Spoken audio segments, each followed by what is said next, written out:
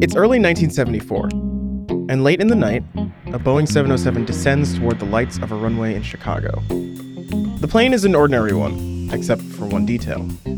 There's tape covering the area where the name of the airline should be. Soon, the plane is met on the runway by a convoy of armored trucks. Each of the trucks is loaded with stacks and stacks of silver bars. With the trucks in position, a group of armed men step down from the plane and begin to help transfer the silver from the trucks to the 707. The men work in silence. They're used to hard labor. And they're the silver buyers' unique idea of a crack security team. They're not trained guards, unless you count their experience protecting cattle from coyotes. They're all cowhands from the Circle K ranch in Texas. Each placed highly in a shooting contest held at the ranch. And the prize was inclusion in this very secretive mission for their very secretive boss. Around the same time the plane is being loaded in Chicago, a similar scene is unfolding at an airport in New York. Another 707, guarded by cowboys fresh off the range, met by another convoy of armored trucks full of silver. In total, the cowboys are loading 3 jets full of silver tonight. That takes a while, because the cowboys are transferring 40 million ounces of silver onto the planes. That's more than 1,000 tons of precious metal.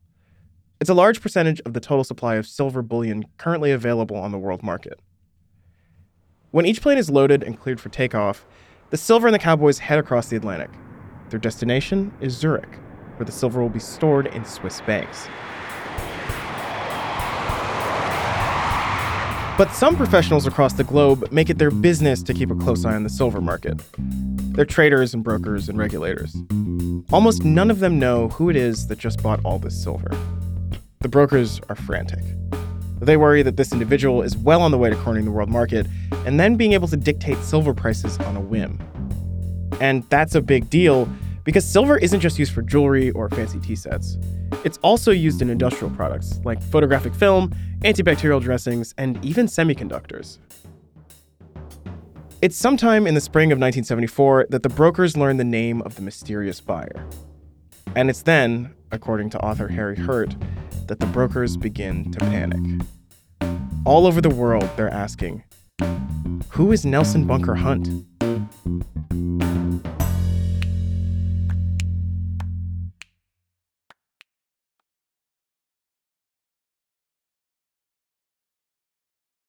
From Campside Media, I'm Bijan Stephen, and you're listening to Eclipsed. This is a story about a silver buyer named Nelson Bunker Hunt and his brother and business partner, Herbert Hunt. 2 mysterious figures on an equally mystifying hunt. We'll use their first names throughout the story since we have so many hunts to keep track of. The 2 Texan brothers started out on their quest for silver sometime in the early 70s. They bought so much of it that a peek into their bank vaults would have astounded even Scrooge McDuck himself. The brothers claimed that their intentions were simple. They just thought silver was a good investment. But governments feared that the brothers' real goal was to corner the silver market. I'll say right here that we reached out to the Hunt family multiple times for comment on this story, but their representative declined to speak with us. In any case, the Hunt brothers' efforts came to a head on March 27th, 1980. A day that would come to be known as Silver Thursday. The price of silver suddenly dropped off a cliff, a plunging green line on the CRT monitors of Wall Street analysts. The crash threatened the entire financial system and major parts of the world economy. It's a tale involving the Bank of England and a panic that brought the West's financial system within a hair's breadth of a crash like 1929. The true story is so good, someone may even bid for the film rights. Of course, an event this big had people paying attention at the time. The silver crisis made headlines around the globe, even as the story competed for attention with massive events like the Iran hostage crisis and the Soviet invasion of Afghanistan. And yet, Silver Thursday has been eclipsed in our collective memories. We've had far too many financial disasters to keep up with since then, including the savings and loan crisis, which happened at the end of the same decade. And the parallels between Silver Thursday and the real estate crash of 2008 are fairly evident. They include complex financial instruments, overextended banks, and the big guys insisting on a government-arranged bailout. Bunker and Herbert Hunt have enough money to do anything they want, and their frantic pursuit of the world's silver supply takes them all over the globe. There are meetings with royal families and swanky balls and horse races and unconfirmed details of elephants rampaging on airplanes. The Hunt brothers can do all this because in the 70s they are members of the wealthiest family in the world. Of course, the events of this story will change that. And yet, from the Hunt brothers' perspective, the quest for silver wasn't about greed. It was about providing safety for their family. It was also about making their father proud. It turns out, vast wealth can't insulate you from one of the most common tragic flaws in human history: daddy issues. Why would two of the wealthiest men on the planet risk it all to fill Swiss bank vaults with silver? To answer that question, we'll track Bunker and Herbert's exploits around the world. But to really understand their motives, we need to meet their father, Popsy. This is the first part of our 4-part series on Silver Thursday. This is episode 1, The Brothers Hunt.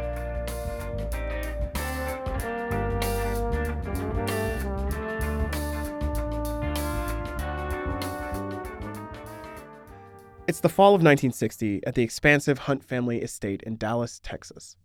A perfectly manicured lawn slopes downward from a mansion modeled after George Washington's Mount Vernon, complete with 2-story columns and a steepled roof. Bunker and his younger brother Herbert are in their 30s, and they're out playing touch football on the lawn. Bunker is fat and boisterous. Herbert is trim and fastidious. They stick closely together in business and in life. And even though the brothers are well into adulthood, they're still competing for their father's attention. In this case, the game to compete in is touch football. Their father, H.L. Hunt, looks on from the mansion's porch. H.L. is in his early 70s with tufted white hair, large eyes, and soft features. Bunker and Herbert are teamed up with their youngest brother, Lamar, in this gridiron battle. The opposing team is also made up of sons of H.L. Hunt. Sons by 2 different women H.L. married while he was still legally married to Bunker and Herbert's mother. There hasn't been much stability in Bunker and Herbert's family life since they found out about the other 2 families. Bunker and Herbert's mother died a few years before, and their father moved on to his other wives and families. So, as members of what's known as the First Family, Bunker and Herbert have to compete more than ever for his attention. As Bunker and Herbert play against their half-brothers on the lawn, they don't even know how much of their father's fortune they're set to inherit. Which is a shame, because their father is the richest man in the world. H.L., the man looking out from the porch, made his fortune in the oil business. Mostly oil fields here in Texas, though he does have some in the Middle East. He's also kind of a weird guy. H.L. believes that crawling on the ground is essential exercise, and is even said to have demonstrated his crawling in front of then-President Eisenhower on a trip to Camp David. He markets a medicine called GastroMagic that he says works wonders on your colon, and he's an early Western adopter of yoga. But H.L.'s true passion is far-right politics. He is against the UN, against the war on poverty, against Medicare, against central government aid of any sort. And in his ideal land, votes would be distributed according to the amount of taxes you paid. He writes a syndicated newspaper column about how America is losing the values that made it great. As H.L. says in the column, we can turn back the clock. But what's more relevant to his sons is H.L.'s obsession with conspiracy theories. He's convinced the government's out to get him. To better understand the environment H.L. created for his sons, I talked to the author Ardis Burst. She's a writer who grew up in Texas who wrote a book called The Three Families of H.L. Hunt, which, like it says in the title, chronicles H.L.'s families. And she explains the worldview that H.L. Hunt passed on to his sons. I think that Texans always were a little paranoid and isolated from the rest of the country. We had our own way of doing things, and we were very proud. And so I think they were reflections of the political and social and psychological reality of the world that they all grew up in. Burst points out that H.L.'s paranoia is reflected in the way he organized his businesses, and even in his reluctance to turn that empire over to his sons. There was no business to inherit. Everything continued to be extremely fragmented. which I think is also characteristic of high level of distrust. You don't centralize because then somebody can come in and control things and know your business. And so they got pieces of the action, and they almost were given an opportunity to prove themselves. I don't think it was viewed that way, but that's what was going on. Herbert Hunt gets his opportunity to prove himself in the 1950s. And during that time, he realizes that he has to do more than impress his father. He has to find a way to fix his father's mistakes. By the early 60s, H.L. is getting more and more obsessed with both his health theories and his right-wing politics. So much so that he's neglecting the oil business that prints his family money. Instead, he's putting his energy into HLH Products, the makers of GastroMagic. People outside the family think the food company is actually losing money. And to make matters slightly worse, the Hunt oil business is in relative decline. One reason the food company is hemorrhaging cash is that H.L. Hunt is using the HLH Foods marketing department as a propaganda machine for his political messages. There's this documentary called H.L. Hunt, The Richest and the Rightest. The film explains that Hunt's food company buys newspaper ads in large markets across the country, but the ads alternate every other day between food and politics. The narrator of the documentary is skeptical of this arrangement. Does right-wing patriotism really sell chicken backs and mashed potatoes? Once Herbert realizes why HLH Foods is a money pit, he has to find a way to right the ship. And he does this by quietly making sure that the most important oil deals are routed to his office before they ever reach his father, who he thinks might screw them up. But HL catches wind of this, and he isn't happy. One account in Harry Hurt's book has HL grabbing Herbert by the collar and dragging him into an elevator, shouting, "You're no son of mine!" Another has HL simply informing Herbert that he should tell everyone he's not running things anymore. While Herbert is trying and failing to win over his father by being the sober businessman, Bunker is out taking risks in the oil fields, and also failing. Numerous authors point out that Bunker and Herbert need to do well in business in order to please their father. Given the uncertainty of their inheritance, they also feel a need to make their own fortunes. And Bunker is the one who chooses to follow most closely in his father's footsteps. Bunker doesn't just want to do well in the oil business. He wants to find massive new fields like the ones his father exploited back in his day. His first efforts to achieve this don't go so well. Bunker spends millions drilling empty wells in Texas and Pakistan. And then he decides to go to a country that's relatively new to oil producers. Somewhere he can get in on the ground floor. Libya. Libya is big, and much of it remains unexplored. Surface geologists Artist Burst explains a potential problem with this decision. I don't think that Bunker and Herbert or HL were very sophisticated about international relations. So I don't think they had a clear view of what they were getting into or what might happen. When Bunker first arrives in Libya, he treks far out into the desert to visit the land for which he has purchased the mineral rights. The claim is shaped like a T, Bunker says, for Texas. When he arrives, he finds that his geologist had misread the maps and that one whole side of the T turns out to be submerged in a literal sea of sand. Bunker runs out of money and has to partner with British Petroleum to search for oil on the land he owns.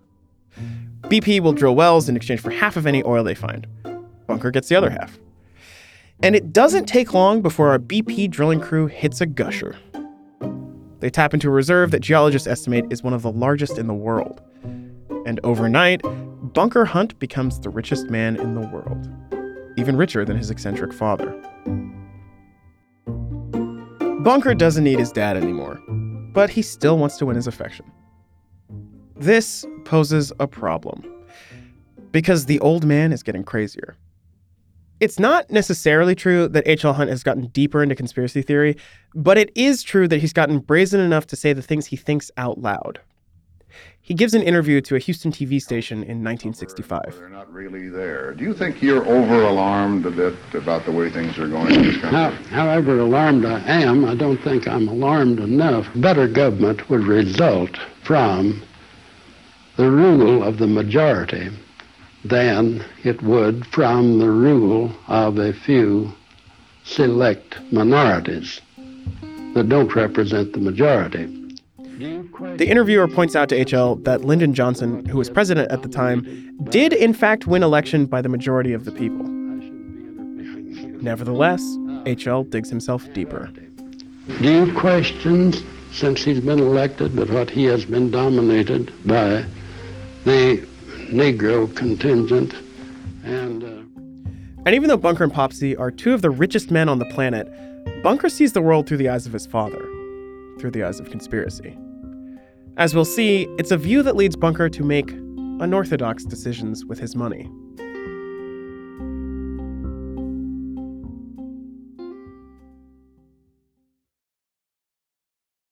Do you ever wonder how celebrities order food? Like, is Sarah Paulson a Diet Coke or a regular Coke girlie? Some peasant Coke? No. Or how does Sofia Vergara order a pizza? No, nothing. No tomatoes. I cannot eat tomatoes. Tomatoes? Yes. Are you cool with mushrooms? Not really. If these are the details you need, and I know you do, I have the podcast for you.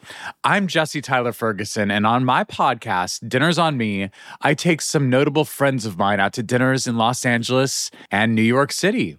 Listen wherever you get your podcasts. That thing was delicious. By the early 1970s, Bunker is making huge amounts of money from his Libyan oil field. And he's deeply worried about protecting that wealth. It's making him paranoid. According to journalist Stephen Fay, Bunker calls one of his employees late at night in the hopes of addressing his concerns. The employee is in Washington when he receives the phone call, but Bunker insists that he catch a flight to Dallas the first thing the next morning. There's someone Bunker wants him to meet. When the employee arrives in Dallas, he's introduced to a man who is supposedly a financial consultant to Bunker. But the man isn't talking about stocks and bonds. Instead, the consultant is talking about a plot for world domination.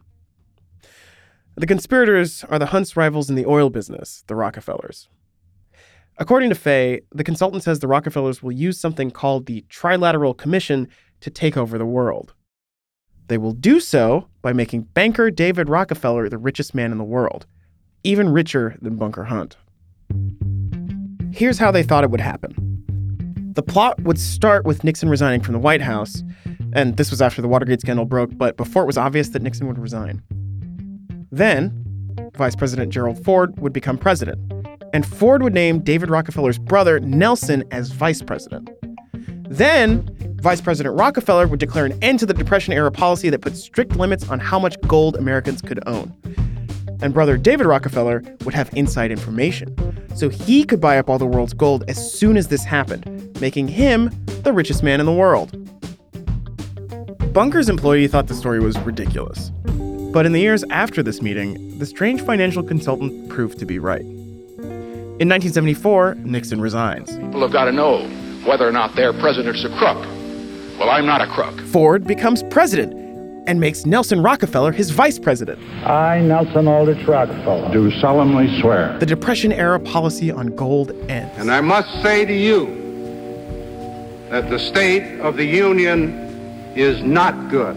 The only detail the consultant got wrong was the part about David Rockefeller buying all the gold on the planet and taking over the world, but Bunker didn't care about that. He was convinced, more than ever, that he needed something tangible to hold onto in a world where powerful forces might decide to destroy him. The cash from his oil fields wasn't enough. Artist Burst explains her view of his mindset. The world is going to come to an end, and you're going to take care of yourself and your family.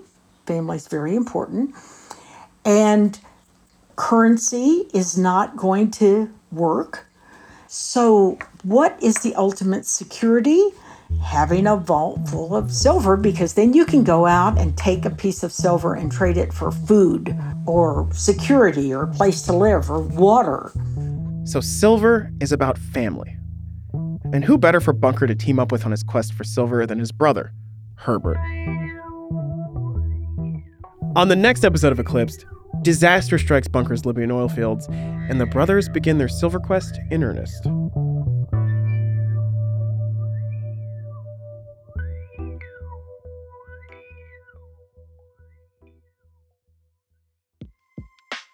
Eclipsed is a production of Campside Media. It's hosted by me, Bijan Stephen, and written by Michael Kenyon Meyer. We're produced by Lane Gerbig and Joe Hawthorne. Allison Haney is our production assistant. Archival research by Caitlin Rathie. We're fact-checked by Alex Yablon. Our engineer is Garrett Tiedemann. Our theme song is by Doug Slaywin. Our executive producers are me, Bijan Stephen, and Michael, $50 an ounce, Kenyon Meyer. The executive producers at Campside Media are Matt Scher, Adam Hoff, Josh Dean, and Vanessa Gregoriadis. A special thank you to civil rights legend Phil Hirschkopf, who gave us a much better idea of what the Hunt brothers were all about. Special thanks also to Diana Enriquez, Artist Burst, and Henry Jarecki for talking to us. If you want to say hello or what's up, drop us a line at eclipsed@campsidemedia.com or tweet at us at eclipsepod. And if you want to follow me on social media, you can find me at Bijan Stephen on Twitter and Twitch. On Instagram, I'm at Bijan Cakes. We also have a phone number. Leave us a message, pitch us a story, or tell us your nightmares. Give us a call at 949-490-2127. You might be featured on an upcoming episode. Thanks for listening. See you next time.